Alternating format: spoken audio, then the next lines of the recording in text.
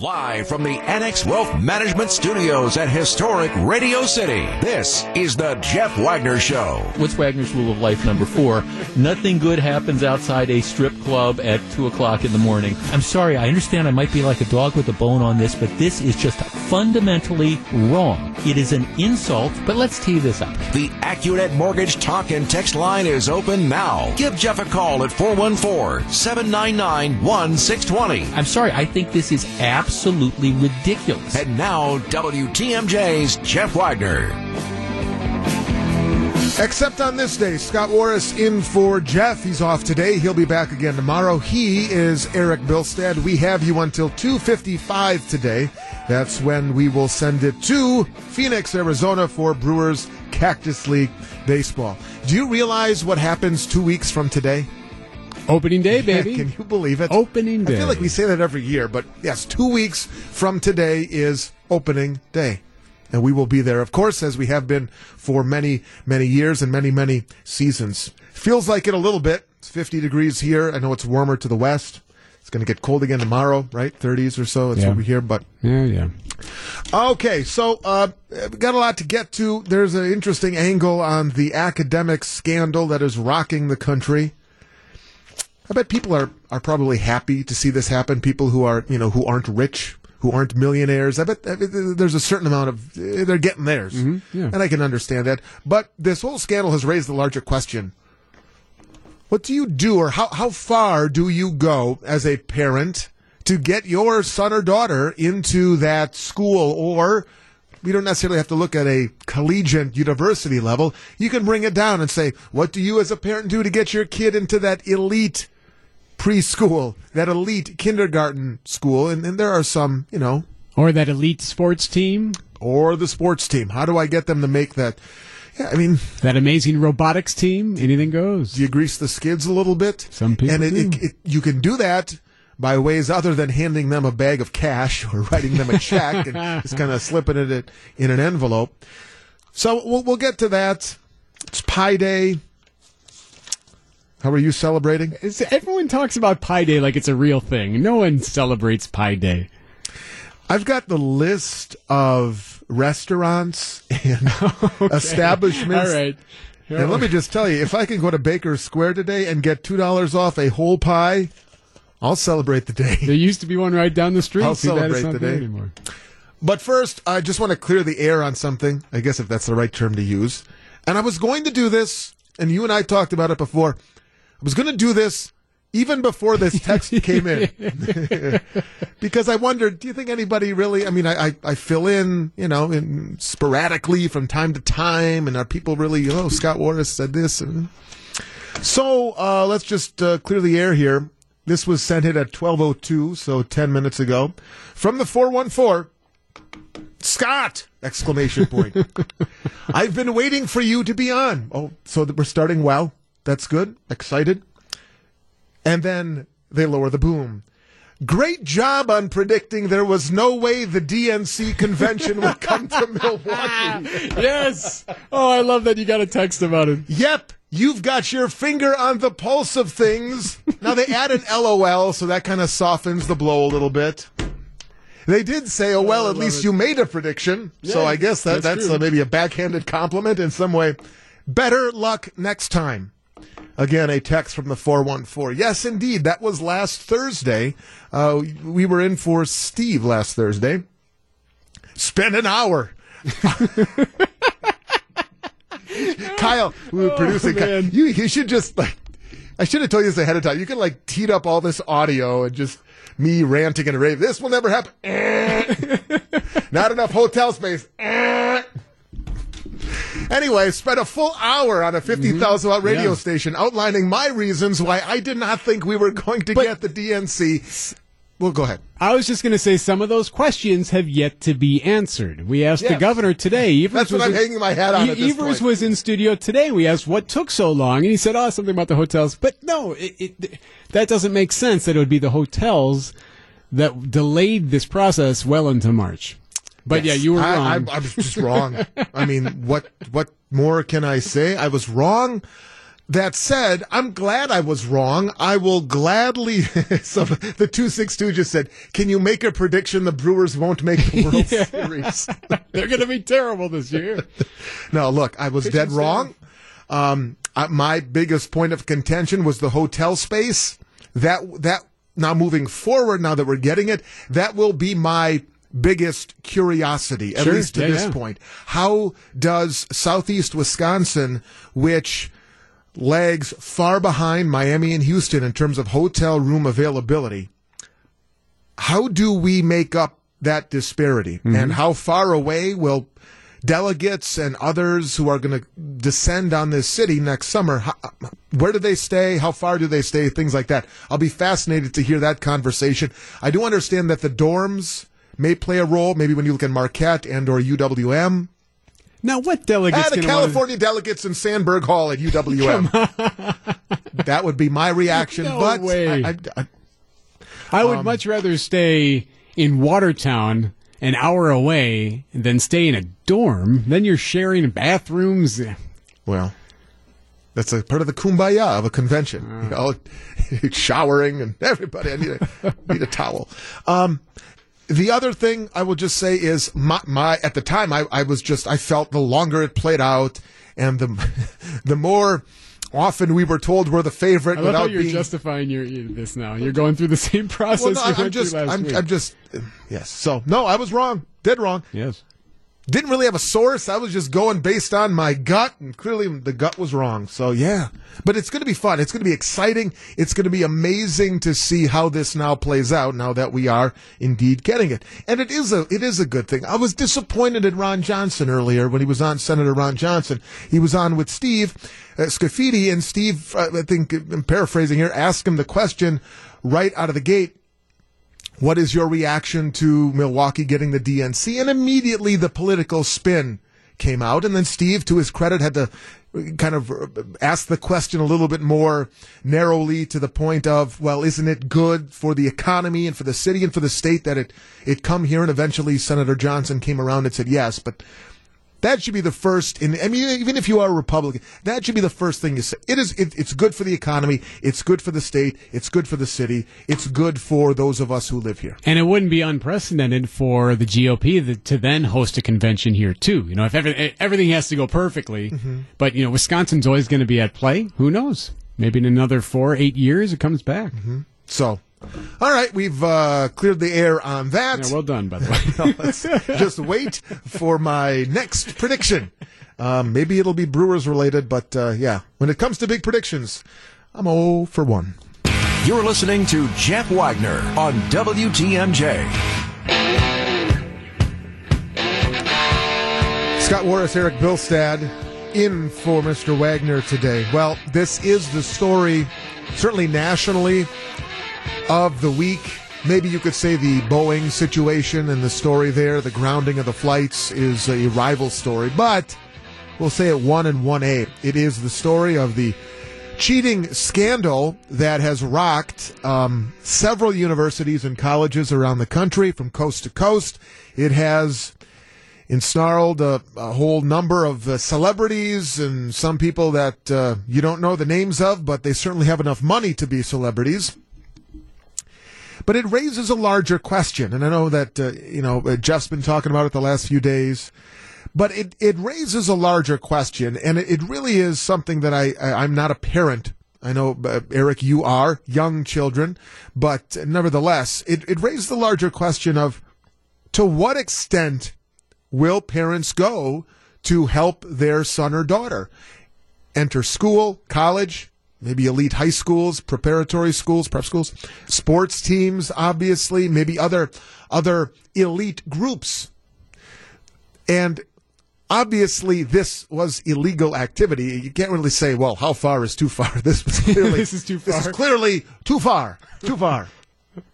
And thus it's a situation that I think though still deserves some discussion, because there are things parents will do to grease the skids, to schmooze with the coach, with the teacher, with the principal. Volunteer to help out. Pick up the balls after practice. That's right. You do a little bit of everything, whatever it takes, so that the Billstad name is top of mind, or at least there's a positive association. Oh, Eric Billstad, he helps out at a lot of events. He's always, going the extra mile. Oh, now his son is trying out for the soccer team.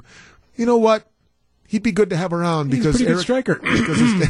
Pretty good striker. Is that a soccer term? I'm just saying. I don't even know. Just saying. So, pretty good. 12 here's where I want to go with this at 414-799-1620, 414-799-1620. It's the Accident Mortgage Talk and Text line. And I want to know, and I think it's a good conversation to have with those of you who are parents. Have you, or to what extent would you go?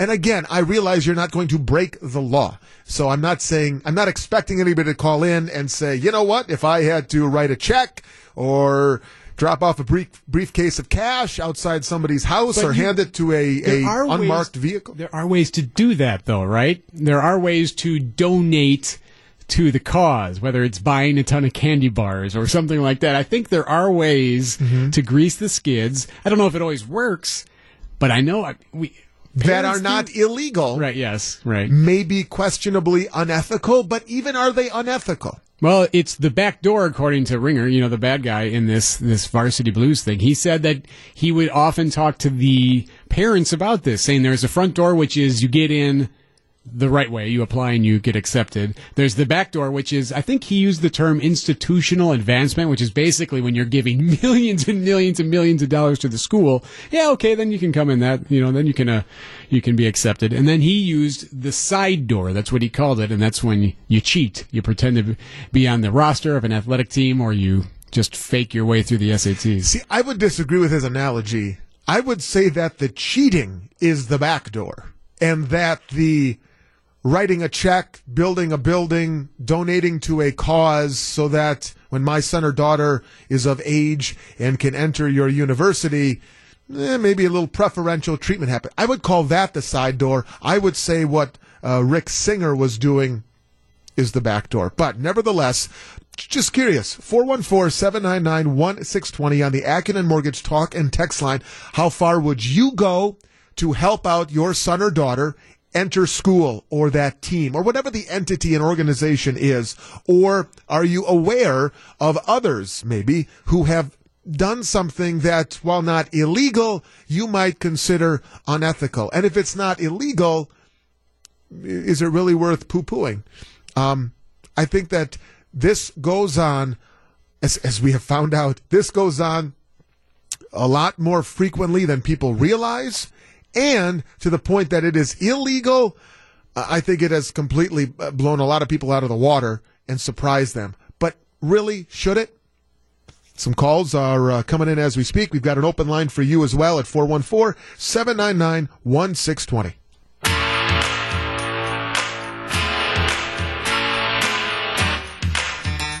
Vivaldi's Four Seasons is one of the most recognizable classical works, and this weekend the Milwaukee Symphony Orchestra will be performing the Four Seasons, featuring 4 MSO violin soloists, each taking turns as the leader for one of the seasons.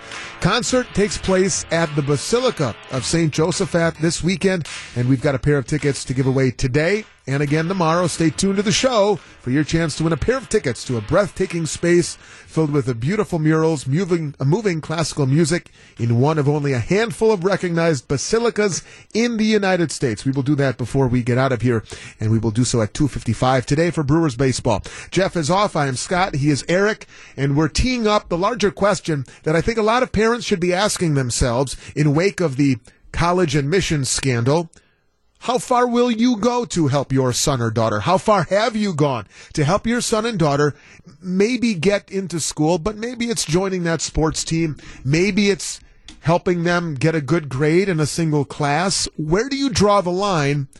Not so much from legal to illegal, because I don't anticipate a lot of people here to say that they've or admit to participating in an illegal activity, but there's got to be some line where parents say, nope, Tommy, Susie, in this endeavor, you are on your own. 414-799-1620. Let's start with Dave in Waukesha. Good afternoon, Dave. You're on WTMJ. Hey, Scott. With my kids, it's like I made them earn it. I said, I'm not going to help you out. I mean, life's not, I mean, when you get further along in life, not everybody's going to be, there to pull strings for you or whatever else. And it kind of goes back to the old adage, what do you appreciate more, something you earned or somebody gave you?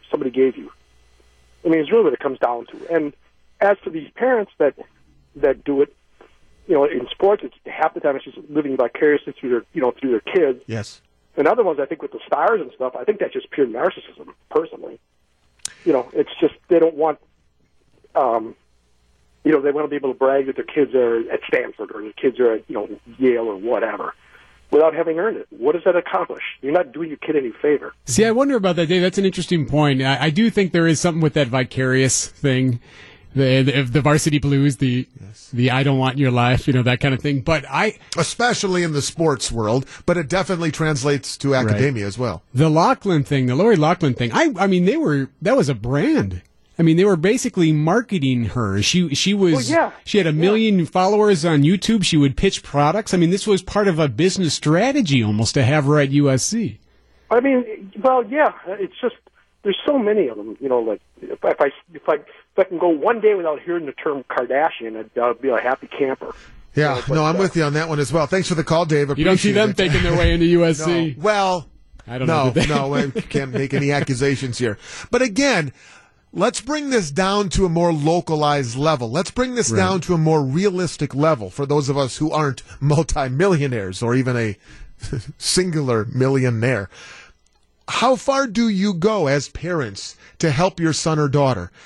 The texter, and I'll give you this before we hit the news here. Let's see. A texter from the 734 says, the farthest I'm going is building a volcano for my kid's science class.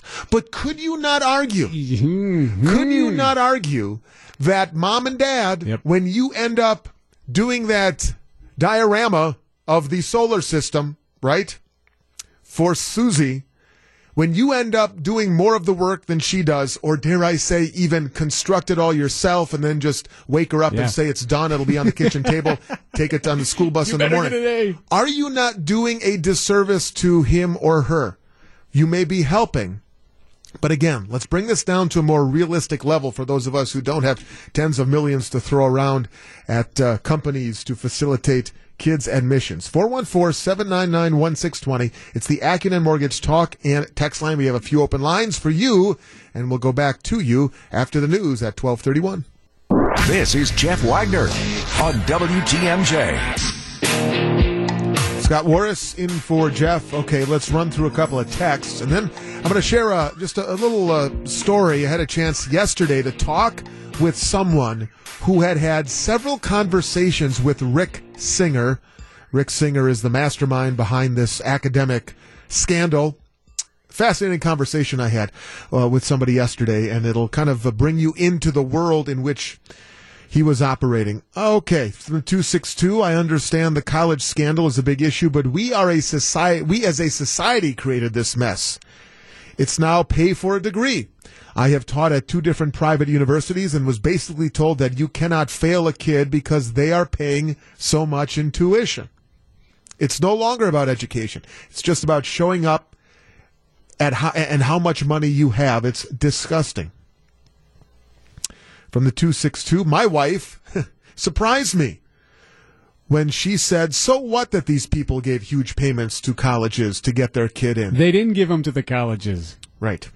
She said if someone gave $75,000, for example, or more than that, use the money towards grants for kids with good grades that need some help with funding, but they gave it to a middleman. That was the problem. But he would in turn pay.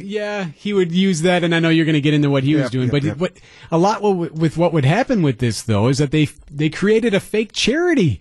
And then those who were cheating were then using it as a tax write-off. So they'd spend some money, use it as a fake charity, then they'd write it off. So no, it's not. It's illegal. It's fraud. Matt in Hartford says, what's new? The wealthy have been purchasing college acceptance for 100 years. All it takes is a donation to the school. This is just another way of doing the same thing. So there is something to that. So you think of the Teddy Kennedys who went to Harvard, the George W. Bushes who went to Harvard. I mean, I don't think I'm going out on a limb to say that neither of those guys are economic scholars, but they both went to Harvard. Jared Kushner went to Harvard. I'm sorry, I think W went to Yale. But yes, so these guys aren't the brightest of the bright, yet because of their name and money, we're able to go to these schools. So he's right. That's been happening for a long time. And finally, Kim in Milwaukee, to my analogy about helping kids with homework, we're trying to bring this back down to a more realistic level for many of us. Kim reminding us that no one should be doing their kids' homework. Doing projects together is great for togetherness and helps the learning. How far have I gone, she asks. I filled out the FAFSA. That's the federal form for federal financial aid for a student or a prospective student to go to college. I filled out the FAFSA, went to the college visits, and proofread the entrance essays. My children are independent. I'm trying to raise grown-ups. Good for you. They will be better for it in the long run. But again, I think in a more realistic level, you can ask yourself as parents, how much am I, okay, maybe I'm not writing a check, but by doing my kids' homework, by spearheading that art project or that science project, am I not helping them get a better grade? The better grade helps the GPA, and you can, kind of see where I'm going with that. Have you ever done, how far have you gone? And maybe they're not to the age yet. Oh, no. But how far have you gone to helping one of your kids with a project or a homework assignment? I would say, we've done that occasionally, but never making the whole volcano, if you will. No, we'll definitely help with things. That's a good analogy. I've never done the whole volcano. I think I just worked on the lava push. I am most guilty. I would say I'm most guilty with like Cub Scout Pinewood Derby cars, that kind of thing, when it's like basically you doing the whole thing. I do remember, yes, when I was in, it was Pioneers, but Cub Scouts. Yeah. I remember doing the Pinewood Derby thing, but now, in my defense, my dad kind of handled more of it than I would. No 8-year-old can make those cars. I would put the decals on, and he'd be the one sawing, and then I'd have to go put the decals, maybe do the paint job or something easy than the actual woodworking. I was very proud of the Cub Scout group this year. They, the Boy Scouts who picked the winning best-looking car, picked one that was clearly done by a child. Because there's some really nice painted cars. You better believe it. And I was proud that they picked one that clearly was done by a 9-year-old kid, which was cool. Meanwhile, how do the fathers feel? What? You picked that piece of garbage? But they won the fastest. Look at the paint job. Look at the hubcaps I put on this one. How did I not win? So yesterday, this kind of came out of the blue. A friend of mine who used to be a college basketball coach. We were going back and forth, just talking about random stuff, and I said, boy, how about this academic scandal? I mean, side note, by the way, remember when college scandals were just based on, a coach texting a player illegally or other things? We've kind of devolved now to a lot worse, by the way, and that's another story for another day, or another topic for another day. And they said to me, they're speaking here, I realized that I had a few conversations with Rick Singer when I was a head coach out east. I said, what?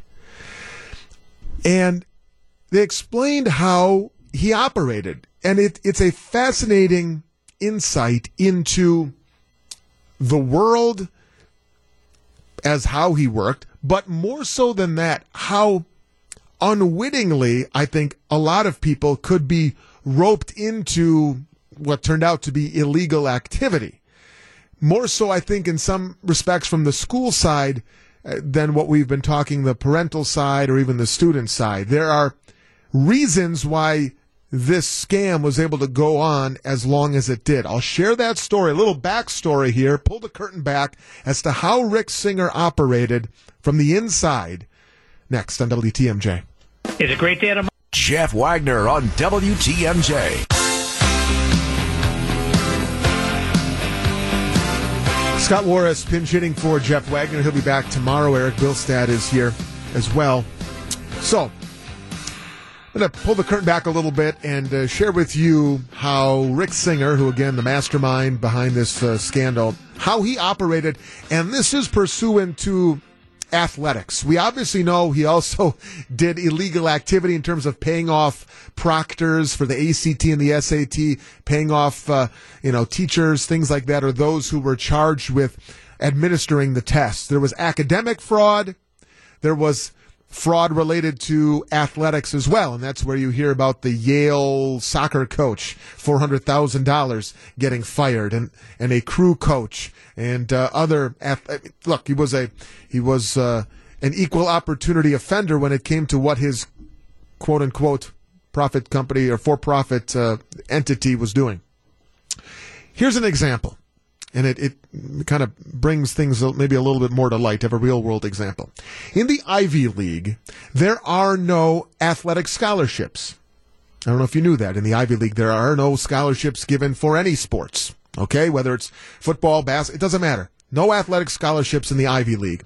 And yet, on the roster, for example, of a basketball team, you still have 15 spots. In every other conference, there are athletic scholarships, and usually you get 15 scholarships at any one season, at any one time. And how you choose to dole out the scholarships is at the discretion of the coach. Well, in the Ivy League, there are no athletic scholarships.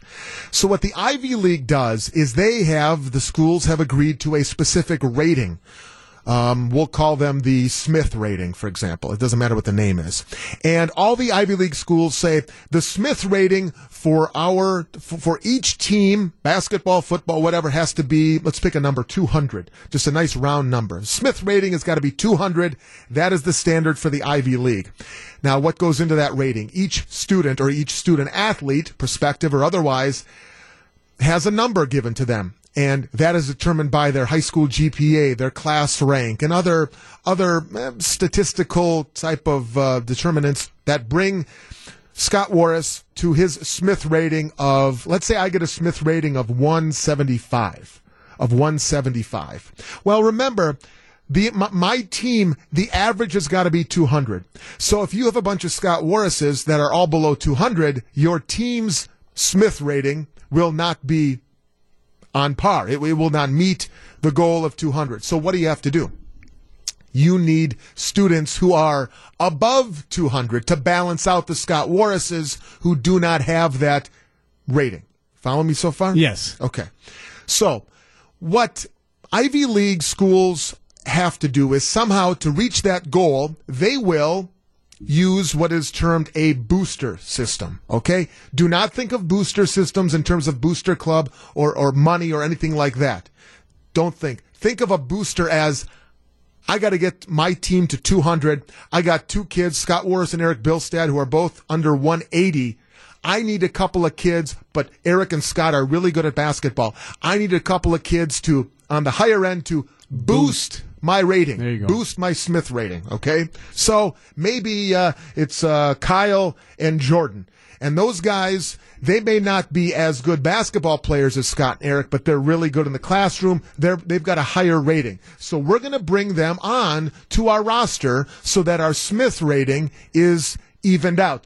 Kyle's will be 225, Jordan's will be 225, and thus with Eric and Scott's 175, boom, we have a 200 average. So they may never see the court. They may never see the court. But again, they're on the team and they practice. They're on the team. They may see the court. I mean, who knows? Blowouts, who knows? They're on the roster. They're on the roster. Yeah, okay. Now right. you can argue whether or not, boy, is that ethical?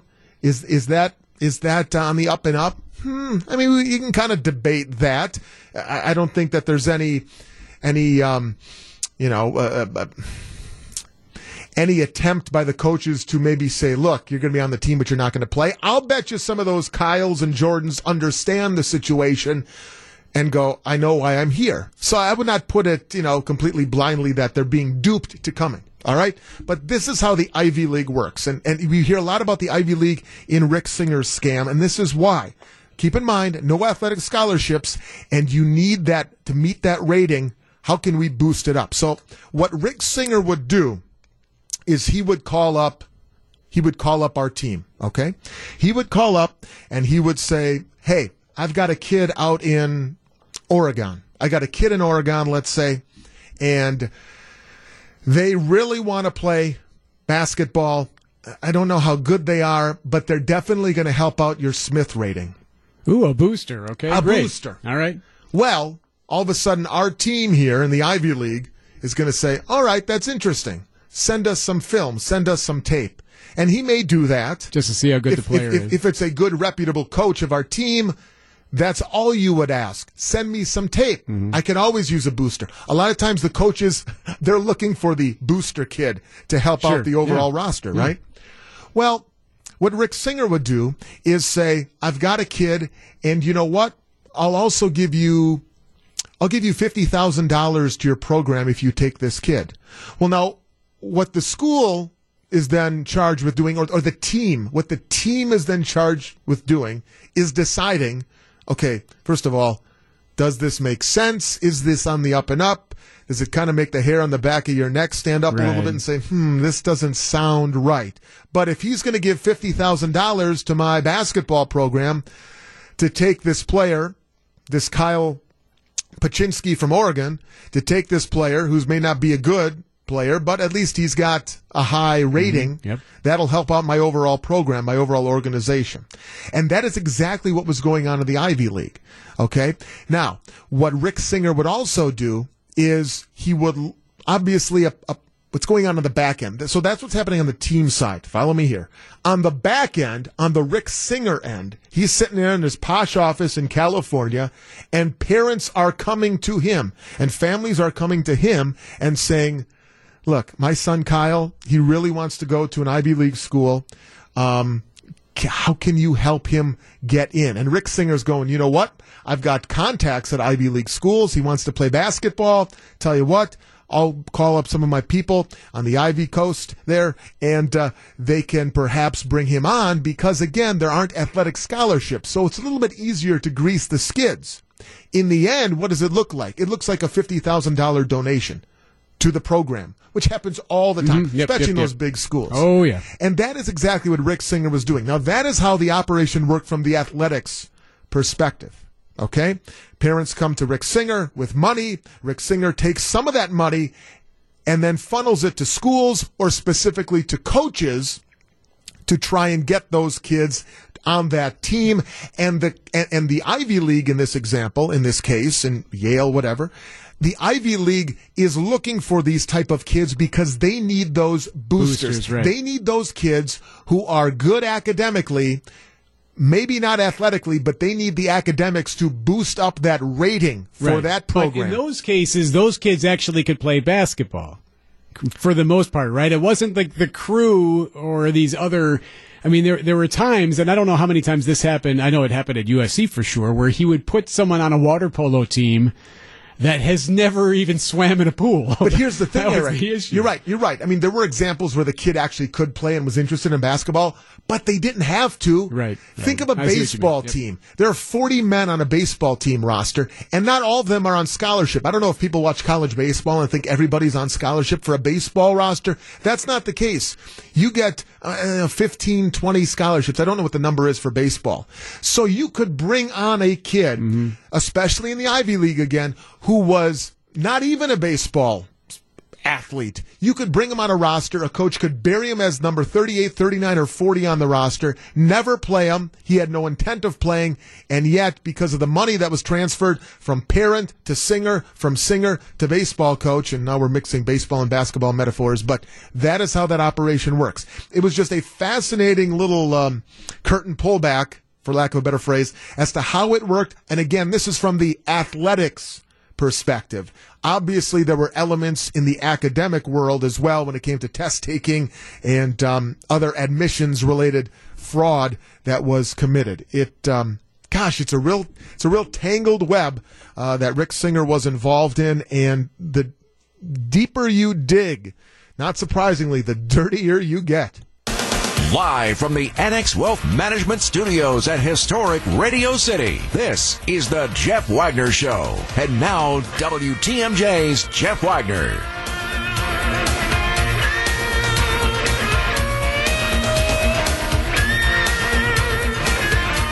Jeff is off today. I am Scott Warras. He is Eric Bilstad. We're with you till 2:55. That's when it's baseball, which again, I said it last hour, 2 weeks from today. 2 weeks from today. It'll be first pitch at Miller Park. Today would have been a nice day for it. Nice balmy temps. Windy, rainy. though. Windy and rainy, yeah. Did you know, I've never told you this, you guys. I find wind to be the most annoying of all weather elements. snow, sleet, rain, Why? sunshine. Any possible of all the weather elements, I just find wind to be the most annoying. That's the best word I can use to describe. And I remember it was during one of those really windy days, maybe around when we went to the Arctic blast or the polar vortex, whatever. It just, in a cold winter's day, the wind will cut through you. Mm-hmm. Yep.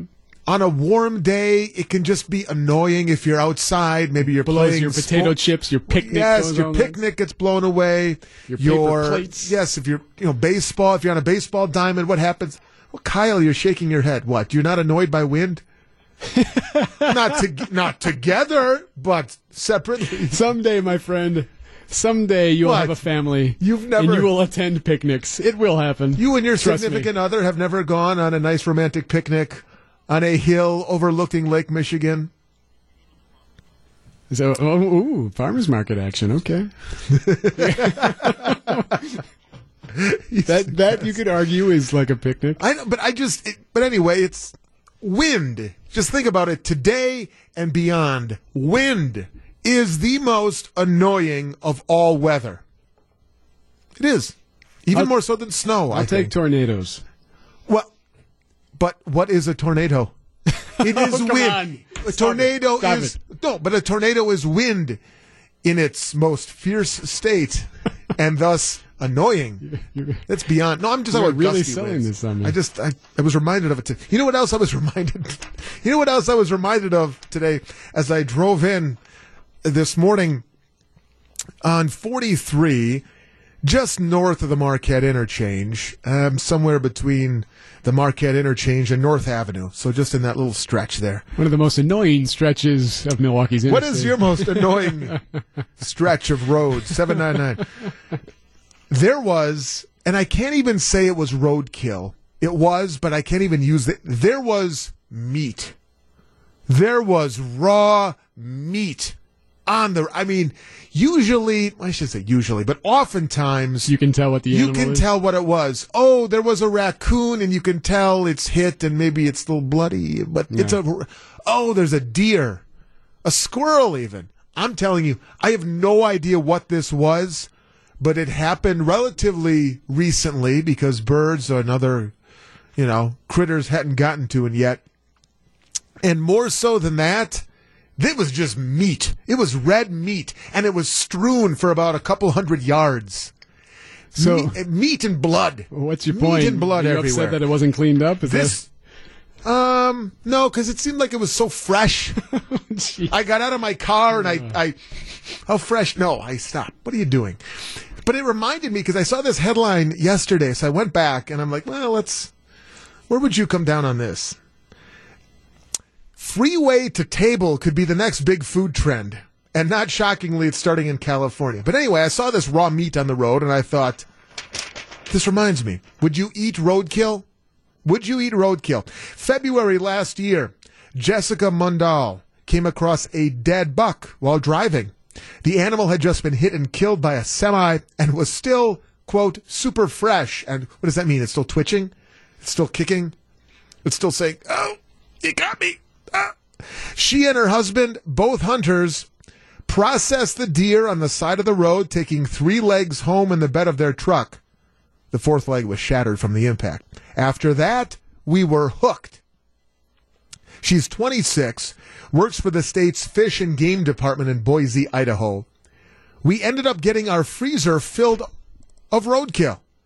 In Idaho, Mundell and others looking to salvage roadkill are free to do so, as long as they report their haul within 24 hours via an online form, by phone, or in person. The state's Department of Fish and Game simply asks for the roadkill species, sex, location, and date of salvage. The law went into effect in 2012, and it seems other states are following suit. Over 20 states allow roadkill salvage. Since July 2016, Washington has allowed the salvage of elk and deer. Pennsylvania allowed the practice in 2017. In January 2019, so just a couple of months ago, Oregon launched their own salvage program. Now, a new California bill proposes to do the same. And it got me thinking, would I, and I'll ask you as well at 414-799-1620, would you eat roadkill? Or is there something about how you come across the animal that is such a mental hurdle, such a psychological stumbling block that it would prohibit you from consuming it with fork and knife? I think I would have to be the one that hit it. I wouldn't stumble across some and be like, oh, okay, I'll grab that deer carcass and, rock some venison. I can't do that. I wouldn't know how long it was there, from maggots, or if it was sitting in the sun, But if you were the one who hit the deer, and you call the cops and they take care of whatever they have to take care of, why not consider grabbing it and bringing it to the local place and having them make some sausage for you? Would you do this? Because I don't know that I could get over it, and I think it's just a mental... It's on the side of a road. Even if you hit it, even if you know that it was just jumping a minute earlier? Be different if you drove past it and it looked like it had been baking there for a little while. You had to get the crows out of there. I mean, that's different. It's been there, This is maybe not the most important thing that is going to be in the news cycle this week, but I find it kind of interesting. But don't hunt. Like, I've heard of people who will collect carcasses just because they want the trophy of it, right? I mean, I've heard of that occasionally where a deer might get hit and it has a decent rack on it, and someone will grab that. I mean, I think that happens. Would you, have you taken roadkill home, grilled it up, fried it up, put it in your freezer, and enjoyed it? I guess we should also point out, I would do it with deer, not a raccoon, not a squirrel. So it depends on the speed? Yeah, of course. It depends on whether or not... I'm not going to eat squirrel, so even if someone prepares it nicely for me. I think squirrel is edible. Squirrel? Well, everything is edible. You could eat any animal. Yes, everything is edible, fine. But squirrel is not exactly an unknown edible Yeah, I don't need squirrel. Quantity. I would eat deer. I'd eat venison. I just want to know if there are people out there who would do this. 414-799-1. And if you did, what was the story? Did you kill it? Did somebody else kill it? How long was it sitting there? Did you have to scrape off the maggots before you took it home? These are the things that I need to know at 414-799-1620. Jeff Wagner on WTMJ.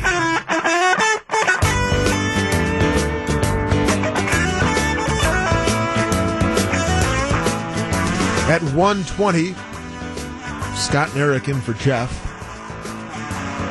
So I came across raw meat, as I called it, just north of the Marquette on I-43 this morning, and it reminded me that California is really pushing now the freeway to table trend. And of course, if we've learned anything, freeway to table just sounds funny. Well, farm to table, freeway to table. I get it. A lot of these trends, they work their way west to east. What may at one point in time seem crazy, wacky, those wacky Californians, those trends, give it time, and over a generation they kind of sweep their way across the country. Now, somebody did text in and say in Wisconsin you can do this. It's a little bit more complicated. I can read the code here. In Wisconsin, vehicle killed game and possession. Then we'll come to the phones at 414-799-1620. A person who accidentally kills a wild turkey, deer, or bear while operating a motor vehicle on a highway can take possession of the carcass and remove it from the scene of the accident if the carcass is first registered over the phone by DNR staff. So you need to call the DNR and say you hit a turkey, and then you can take it with. If the operator of the vehicle that killed the animal does not want the carcass, so you hit something, but you don't want it, any other person can request a free tag for the carcass.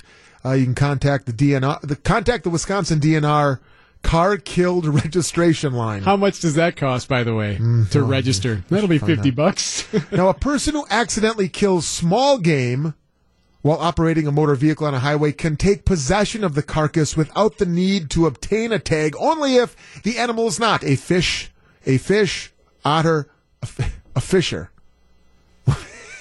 What's a fisher? Fisher person. The animal, can only tag, a person who accidentally kills small game animals, I'm going to sound like an idiot here, because I don't know what this is, while operating a motor vehicle on a highway can take possession of the carcass without the need to obtain a tag, only if, stipulation number 1, the animal is not a fisher, otter, bobcat, wolf, migratory bird, or a protected, endangered, or threat.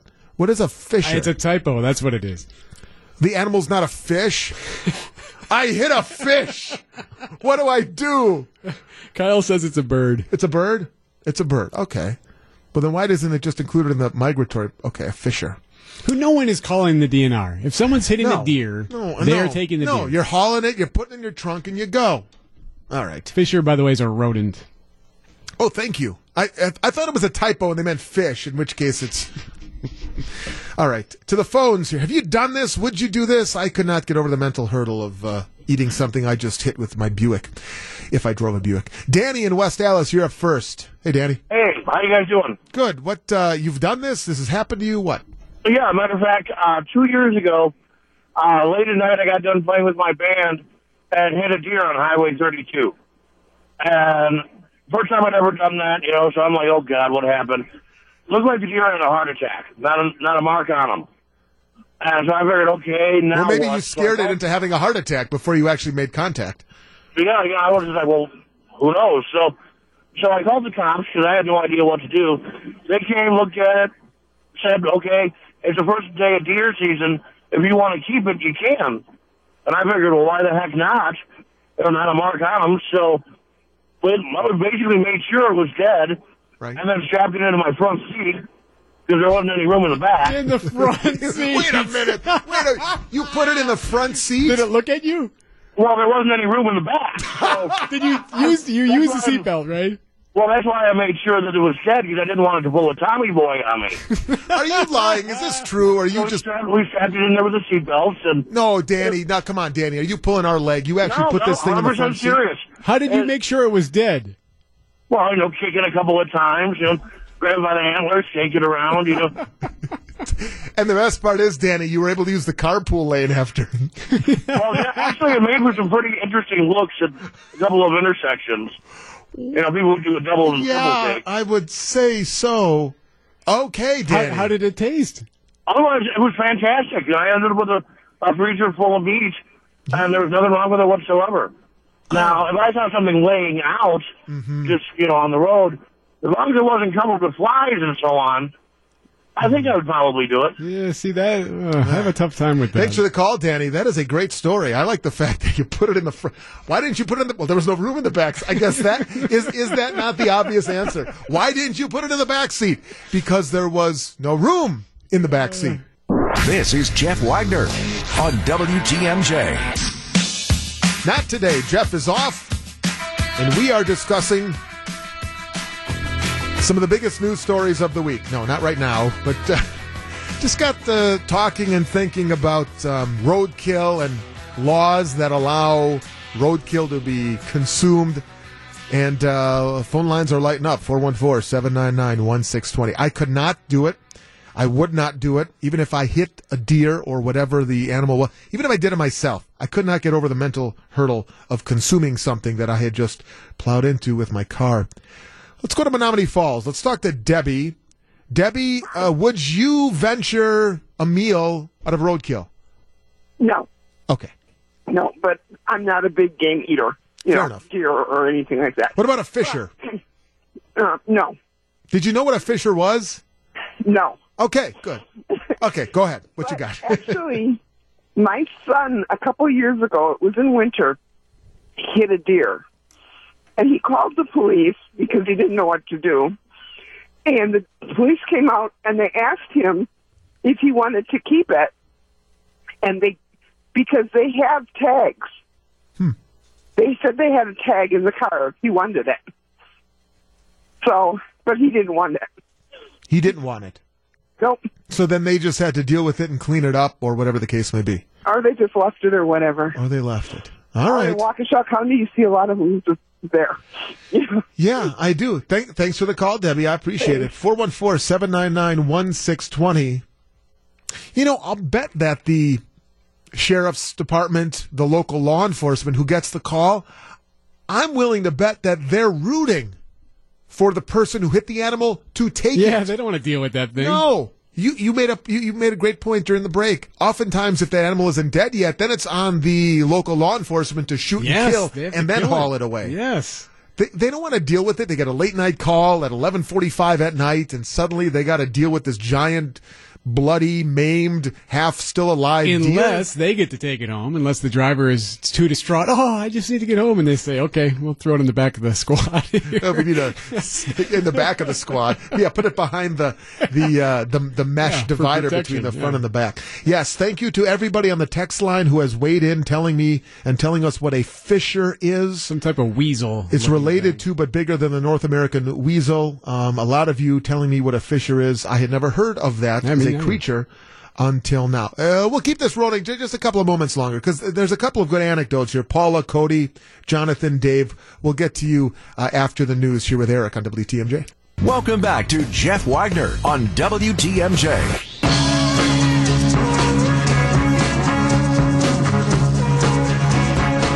Jeff is off. With Eric, I'm Scott. We're with you for a little over an hour from now. We'll have Brewers baseball. 2 weeks from today is opening day. Keep that in perspective. Just want to get in a couple more calls here. Then we will move on from this very pragmatic yet macabre topic. Let's go to Cody in Racine. Hey, Cody, you're up next on WTMJ. Hey, guys. How you doing? Thanks for taking my call. Thanks for making it. All right. So, I have actually multiple experiences with this. Hang on one second, just to catch everybody up. We're talking about if you would ever eat roadkill, because it is a trend. They call it freeway to table dining. Okay. Yes, freeway to table. I was on my way bow hunting one morning, and I came across a deer that had just been hit by a vehicle that was a little bit ahead of me. And I actually was able to, I had to shoot it with my bow and arrow. But when I called the DNR, they gave me the deer. And it was great. I wouldn't recommend possum or raccoon, though, guys. Why not? No, gross. That's gross. That's too much. I would stick to deer. Any other animal, I don't know that I'd be too interested in. But why? I don't know. I'm a deer hunter, so... Right. If it's deer, I guess I'm okay with it. Anything else, I don't know. Maybe that's a little too much. 2 questions for you. One, had you not seen the deer get hit, would you still have stopped and picked it up? Well, it was still alive when I saw right, it, so yeah. I didn't want to go into the woods hunting and leave that one to suffer. Right, but I mean, had you driven up and seen a carcass? Yeah. You would have taken it? How long would it have to be there for you to say, you know what, I'm going to leave that there? I'd give it around a few hours, I mean, if it's really messed up, some of the organs can mess the meat up. Well, so did you field dress it then, there on the side of the road? Yeah, actually I did. That's a mess, too, by the way. Speaking of meat, Scott. My last question, though, Cody. So when you said you called the DNR, did you have to pay for the deer? No, I didn't. I didn't, actually, and that's why I called in. I heard you guys mention that. I'm glad to hear that. I was worried that, it's a $25 fee to take this off the road. Thanks for the call, Cody. Appreciate you sharing that. Okay, we've heard from a lot of deer people. Now, like Cody said, he wouldn't do it if it was a possum or a raccoon. Or a raccoon. A fisher. What about a squirrel? Because people eat squirrel. Who eats squirrel? You don't think people eat squirrel? There was, I saw several Andrew Zimmern episodes of Bizarre Foods where people are eating, people eat squirrel. Maybe just like not around here? Like, I don't know if it's squirrel? I don't know if okay, maybe not here in southeast Wisconsin, but I'm willing to bet that squirrel is on the menu at some place. And I know what is. What about rabbit? Okay, I gotta get the story behind this one. Paula in Bayview. Paula, tell us about your little run-in with a rodent. Well, I grew up on a farm, and we hunted rabbit, squirrel, and we would bring them in and flour them with cornmeal and flour, salt and pepper, and make a white country gravy with them. There you go. Okay, and the rabbit ran out in front of me, and I started crying, and I went out, and I was hoping I could save him, and I just hit his head. Okay. So the rest of him was okay. With your car, by the way? Yes. So you crushed the head of the rabbit. Yes. With your car. You run out there. But you've eaten a lot of rabbit beforehand. Yes. Okay. What if you had found the dead rabbit without the head? No, definitely not. It had to be fresh. But again, then what is fresh? Like 5 minutes? If you could have Oh, no, I got out right away. He was still Twitching. like moving. He was still moving after you crushed his head with a car? It was, like a nerve reflex. Yeah, Oh, I that happens suppose. quite a bit, I think. I don't know. Okay.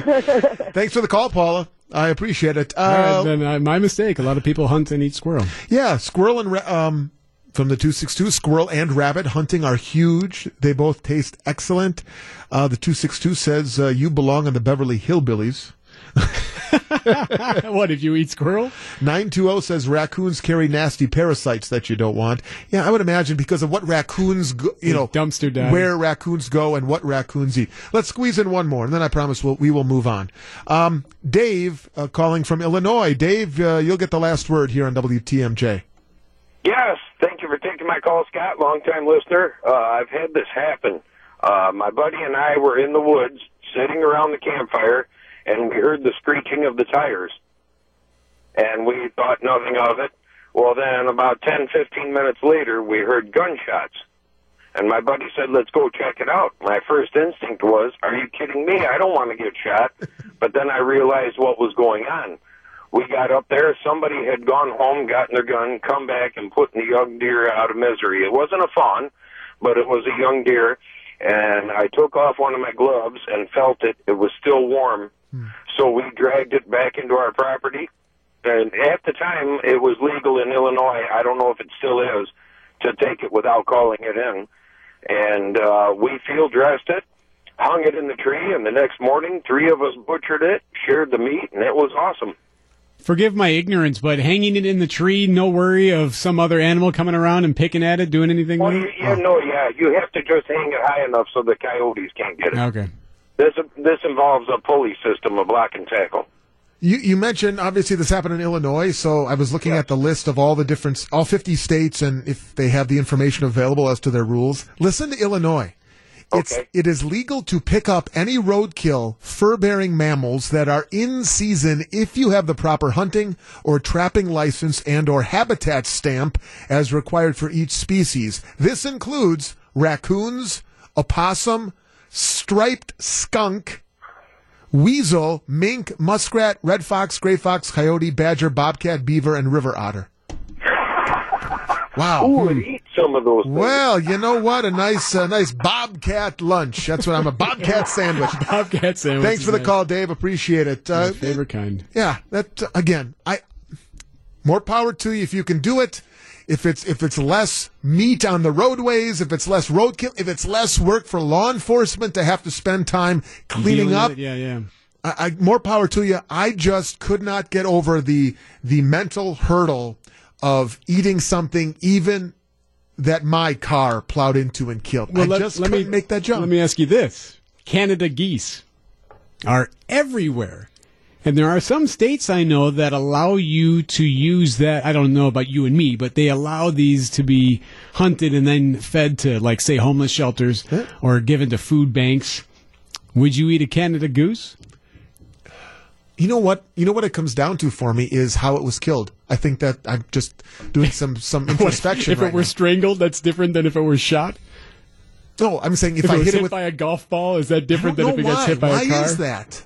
I'm just thinking out loud here now as I try to understand why I would not eat roadkill hit by a car. I think the fear of like the rubber taste of the tire or the iron of the bumper, a little metallic taste. 1950. I couldn't do it, and I think it comes down to how it died. I think there's something to the. So you'd rather not know? I'd rather not know. Just give me my plate of venison. Man, there are a lot of PETA documentaries you should never watch. Give me my plate of in Illinois. Give me my plate of striped skunk. Give me the salt and pepper. Just don't tell me what happened to get it there. Back for more. Here's WTMJ's Jeff Wagner.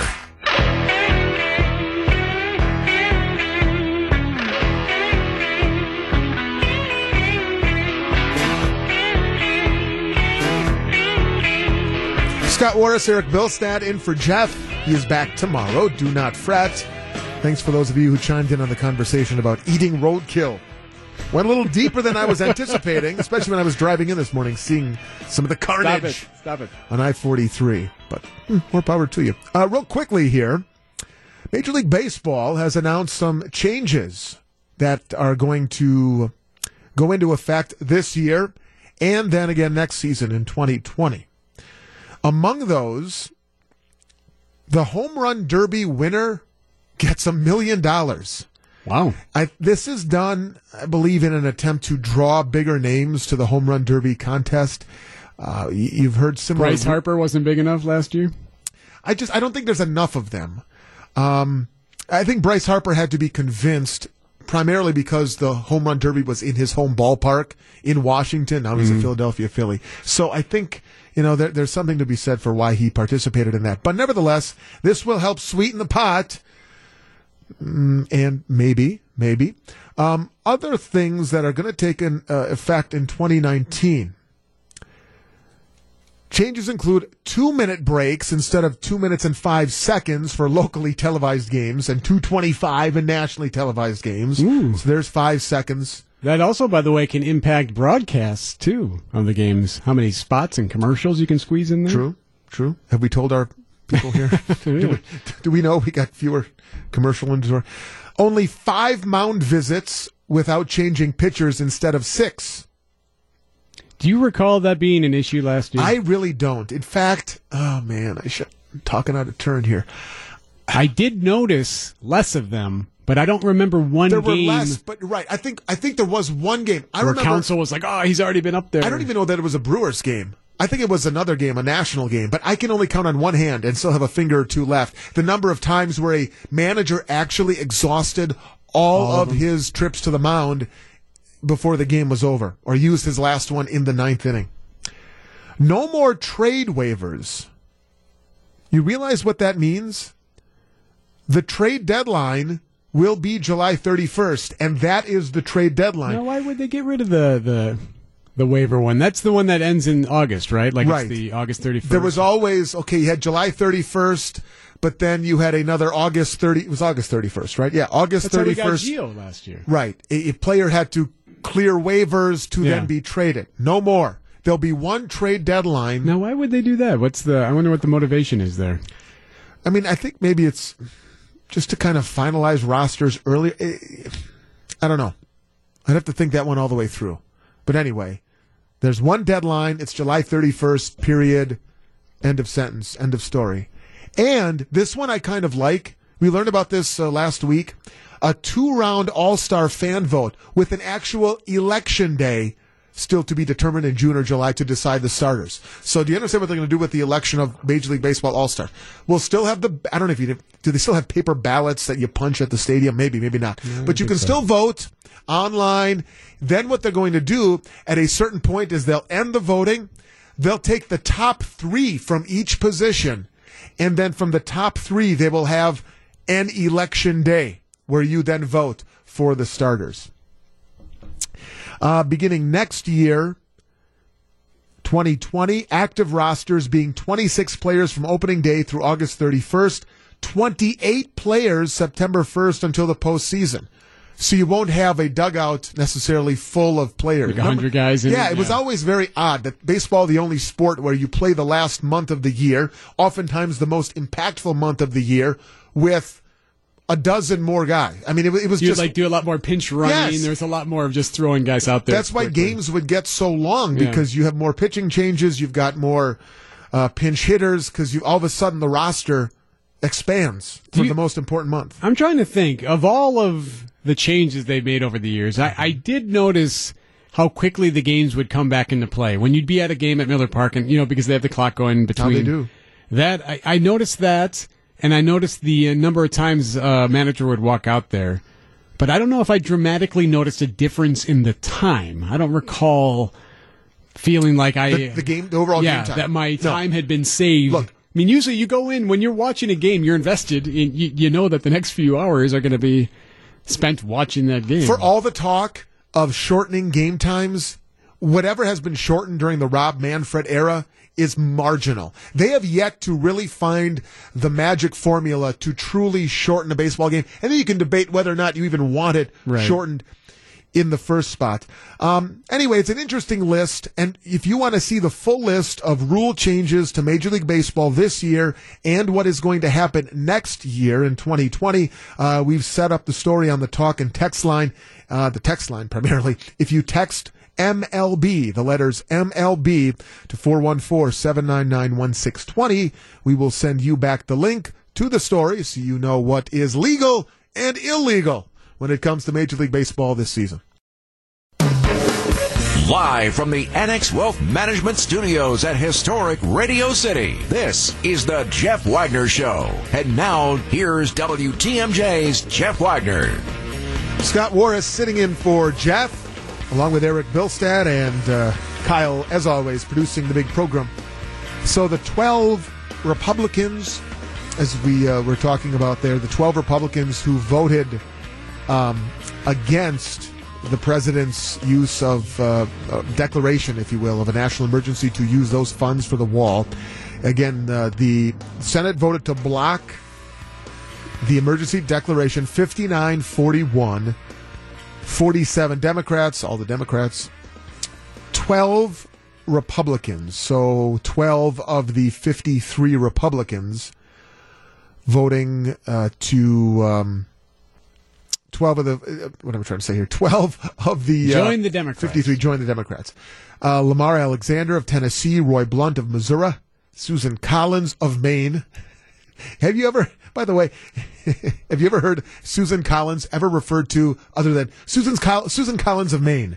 It's just, honestly, every time you hear her name, it's always Susan Collins of Maine. Like, Collins of Maine is her last name. Yeah. Mike Lee of Utah, Jerry Moran of Kansas, Lisa Murkowski, Alaska, Rand Paul of Kentucky, Rob Portman, Ohio, Mitt Romney, Utah, Marco Rubio, Florida, Patrick Toomey, Pennsylvania, Roger Wicker, Mississippi. They are the 12 who sided with the Democrats in this, and now another step in the process, and we'll see when, I don't think it's so much if, but when the president puts pen to paper and issues his first veto as president. I'm curious if he puts together a hit list on this. He's not going to forget those 12 Republicans. He's going to remind Mitt Romney about this at some point. Marco Rubio at some point? Mm-hmm. Oh, yeah. By the way, we've also now have another entry into the presidential race for the Democrats. Beto O'Rourke announcing that late last night, early this morning, that he is in. You said something interesting earlier. You didn't feel like Beto fever is quite at the pitch it was when he was running against Ted Cruz in Texas for that open Senate seat, or to challenge, I should say, Cruz's Senate seat back in the fall. You know, I think the time is now for him because you got to strike when the iron's hot, right? I mean, and he had a hot run there. He was the hot candidate during the midterm. You question whether or not. But I wonder now whether his pot, is the iron still hot?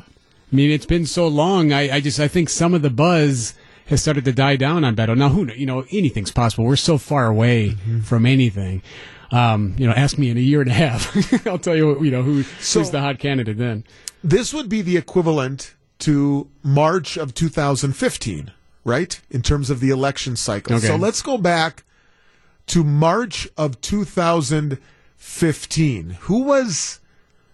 Who were the hot picks in March of 2015? I mean, well, Rubio is on that list. Obviously, we're talking more the GOP because the Democrats had Hillary out in front for most of the race, and Bernie Sanders was just kind of getting the momentum going at this point. But Walker was out by then. Right? Yes, Walker dropped out in May of 15. Yeah, he didn't. I mean, he didn't drop out in 16.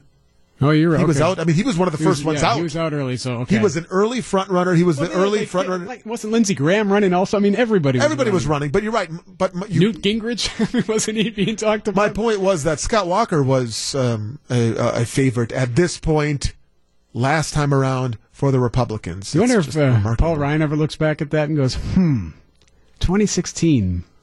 No. I mean, I think if there's any lessons to be, not lessons, but if there's anything to draw from that, there was no stopping the Trump train. No, sure. Even if you were Paul Ryan, even if you were anybody, that was something that was meant to happen. It was going to happen regardless. I don't think anybody could have stopped that. I just want to make this comment. I saw this yesterday, and it's a cold slap in the face reminder of schools that deal with tragedy and specifically shootings, mass shootings. Schools, look, but communities, really, organizations, cities, the people that are directly affected by this, long after the spotlight of the news media, of the news cycle leaves, long after, they still live with it on a day-to-day basis. What kind of brought this home again for me was news that the head football coach at Marjorie Stoneman Douglas High School, he's resigning. Obviously, it's been a little over a year now since the shooting at the school that left 17 people dead. And as this is actually from ESPN, as they report, the tragedy has never left Willis May, Coach May, the head football coach at Marjorie Stoneman Douglas. He lost an assistant coach, Aaron Feiss, and Chris Hickson, the athletic director and wrestling coach, in the shooting. He says, I walk into my office every day, and Aaron Feiss' office is right next to me. Chris Hickson's office is right next to me, and I miss those guys with all my heart every day. It is sad going to work every day because it hurts so bad to be without them. It's been a year, and it has not gotten any better, so I need a change for me. I need it for my health. You might remember Feiss was the one who shielded students and ultimately died during the attack in Parkland. May and his other assistant coaches left Feiss's desk and office the exact way he left it before his death. Seeing the reminder of Feiss, the cemetery built on campus with a 12-foot fence around it, and daily reminders of what took place on that horrific day have weighed May down to the point where he has decided he needs to walk away.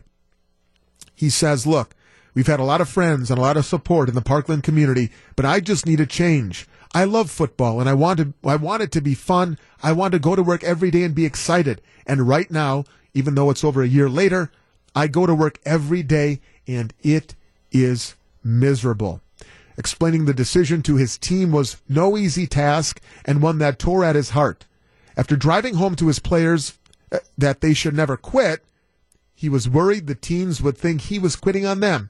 They know, he said, they feel sorry for me, and they know how much I miss Coach Feiss and Coach Hickson, that I'm in that office all day by myself. They understand. They've been family for me, but I need this for my heart. And again, not only does it remind us, and it should remind us, that long after the news stops covering these tragedies, this lingers with people forever. And in this case, it lingers with the head football coach, and has the head football coach at Marjorie Stoneman Douglas High School well over a year since the tragedy. And call it, PTSD, call it whatever you like. These are things that sadly will forever be with him. But it also then, I think, Eric, opens one's mind to think about the classmates who watched their classmates, the teachers. And ultimately, I'd be curious to know how many students, faculty, staff at Marjorie Stoneman have left, have said, I can't walk into that building anymore. And for that matter, other schools. You go all the way back, to Boulder, Colorado, and kind of the one that got it all going, if you would, over 20 years later. How many staff, faculty, and in the short term, students have continued to go there? There is a new documentary coming out about Columbine, actually, talking to some of the survivors and how it still haunts them. I mean, it's been decades since that one. And I think it's just a sobering reminder that everyone has an opinion on everything, and everyone likes to talk down or be condescending or bark at each other, whatever. But man, there's some really dark, terrible moments that a lot of people had to experience, and they have to live with that forever. And they will. It's 2:18. Scott and Eric in for Jeff on WTMJ. You're listening to Jeff Wagner on WTMJ.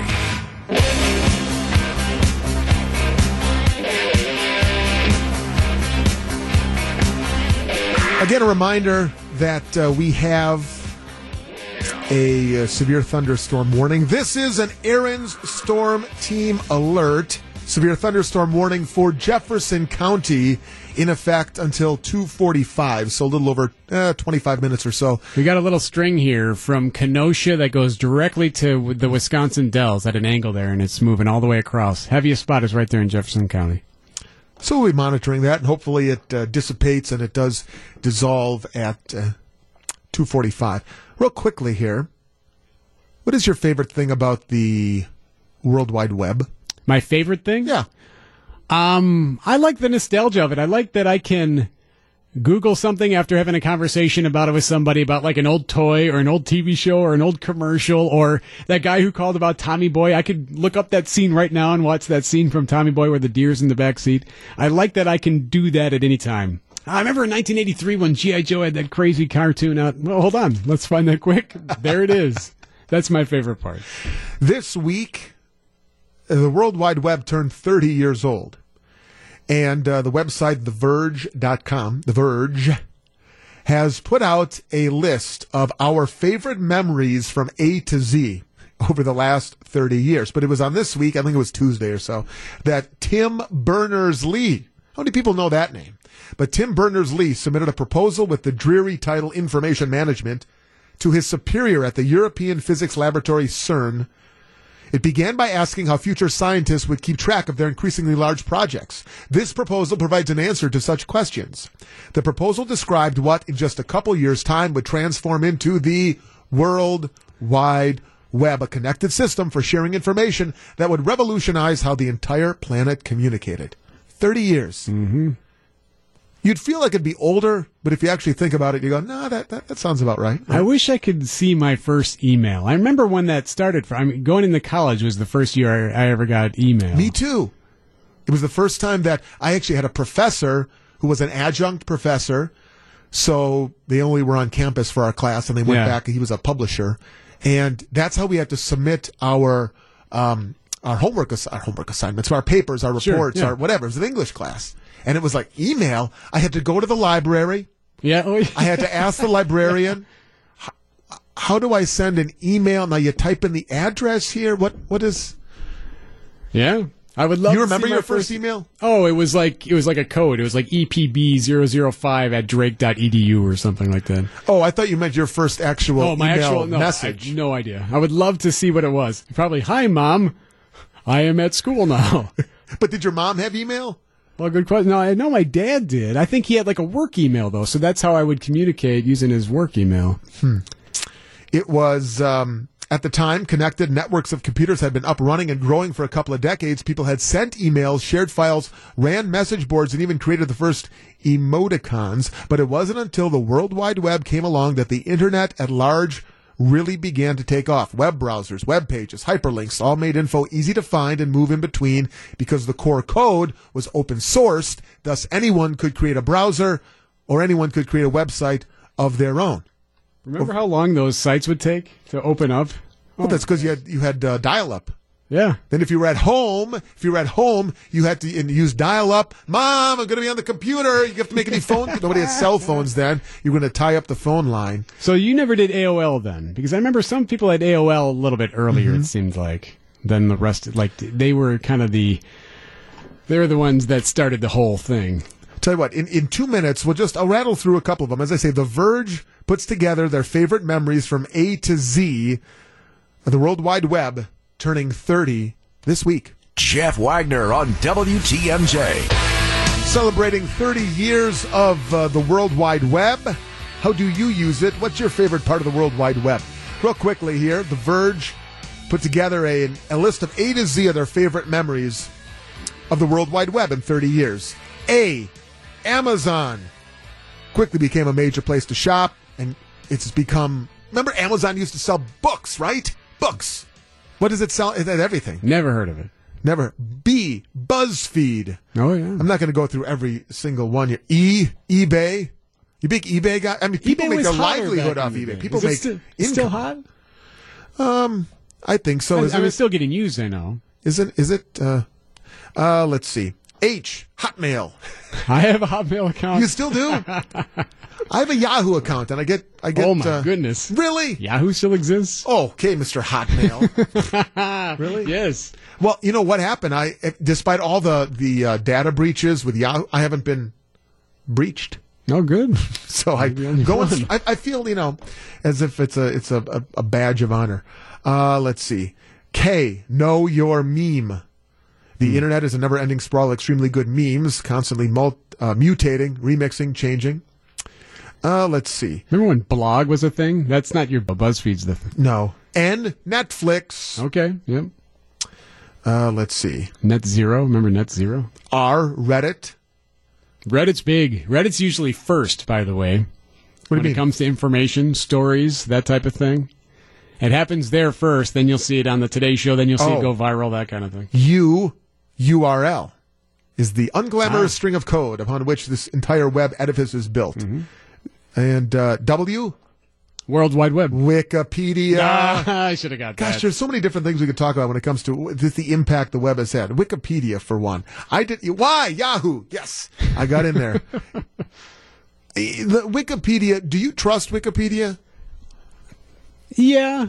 I don't rely on it, though. Like, no. I'll go just, you know what, read up on something quick, but I'm not going to use that to source stories that we're working on. Oh, gosh, no. But I will go there only if I need a general random fact.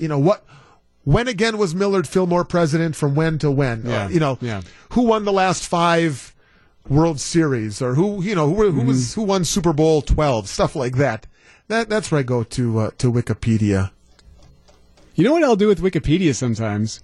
I'll go on there after a movie is out just to read the plot line, just to see if it's the same as what I saw, and it helps kind of dissect it a little bit for me. I will do that while I'm watching a movie. Why? If it's a very complicated, if there's a very I'll just kind of gradually read. If it's a very complicated plot line, that's what I'll do. This is Jeff Wagner on WTMJ. Scott Warras, Eric Bilstad, Jeff off, back tomorrow. Baseball coming your way at 2:55, so about 20 minutes from now. And as I teased a moment ago, if only for a day, and if, albeit during the Wagner time slot, let's make a little time for Great Scott!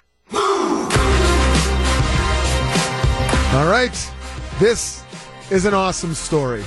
Had a lot of animal-themed stories today. This is whether they're dead and their carcasses lying on the side of the highway, or in the case of this story, in France, where animals are fighting back.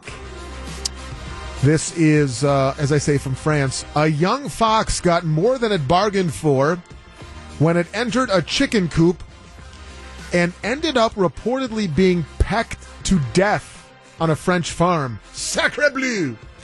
Students found the dead fox one morning last week during a routine check of the hen house at an agricultural school in the town of Brittany. There in the corner, the school's head of farming said, there in the corner we found this dead fox.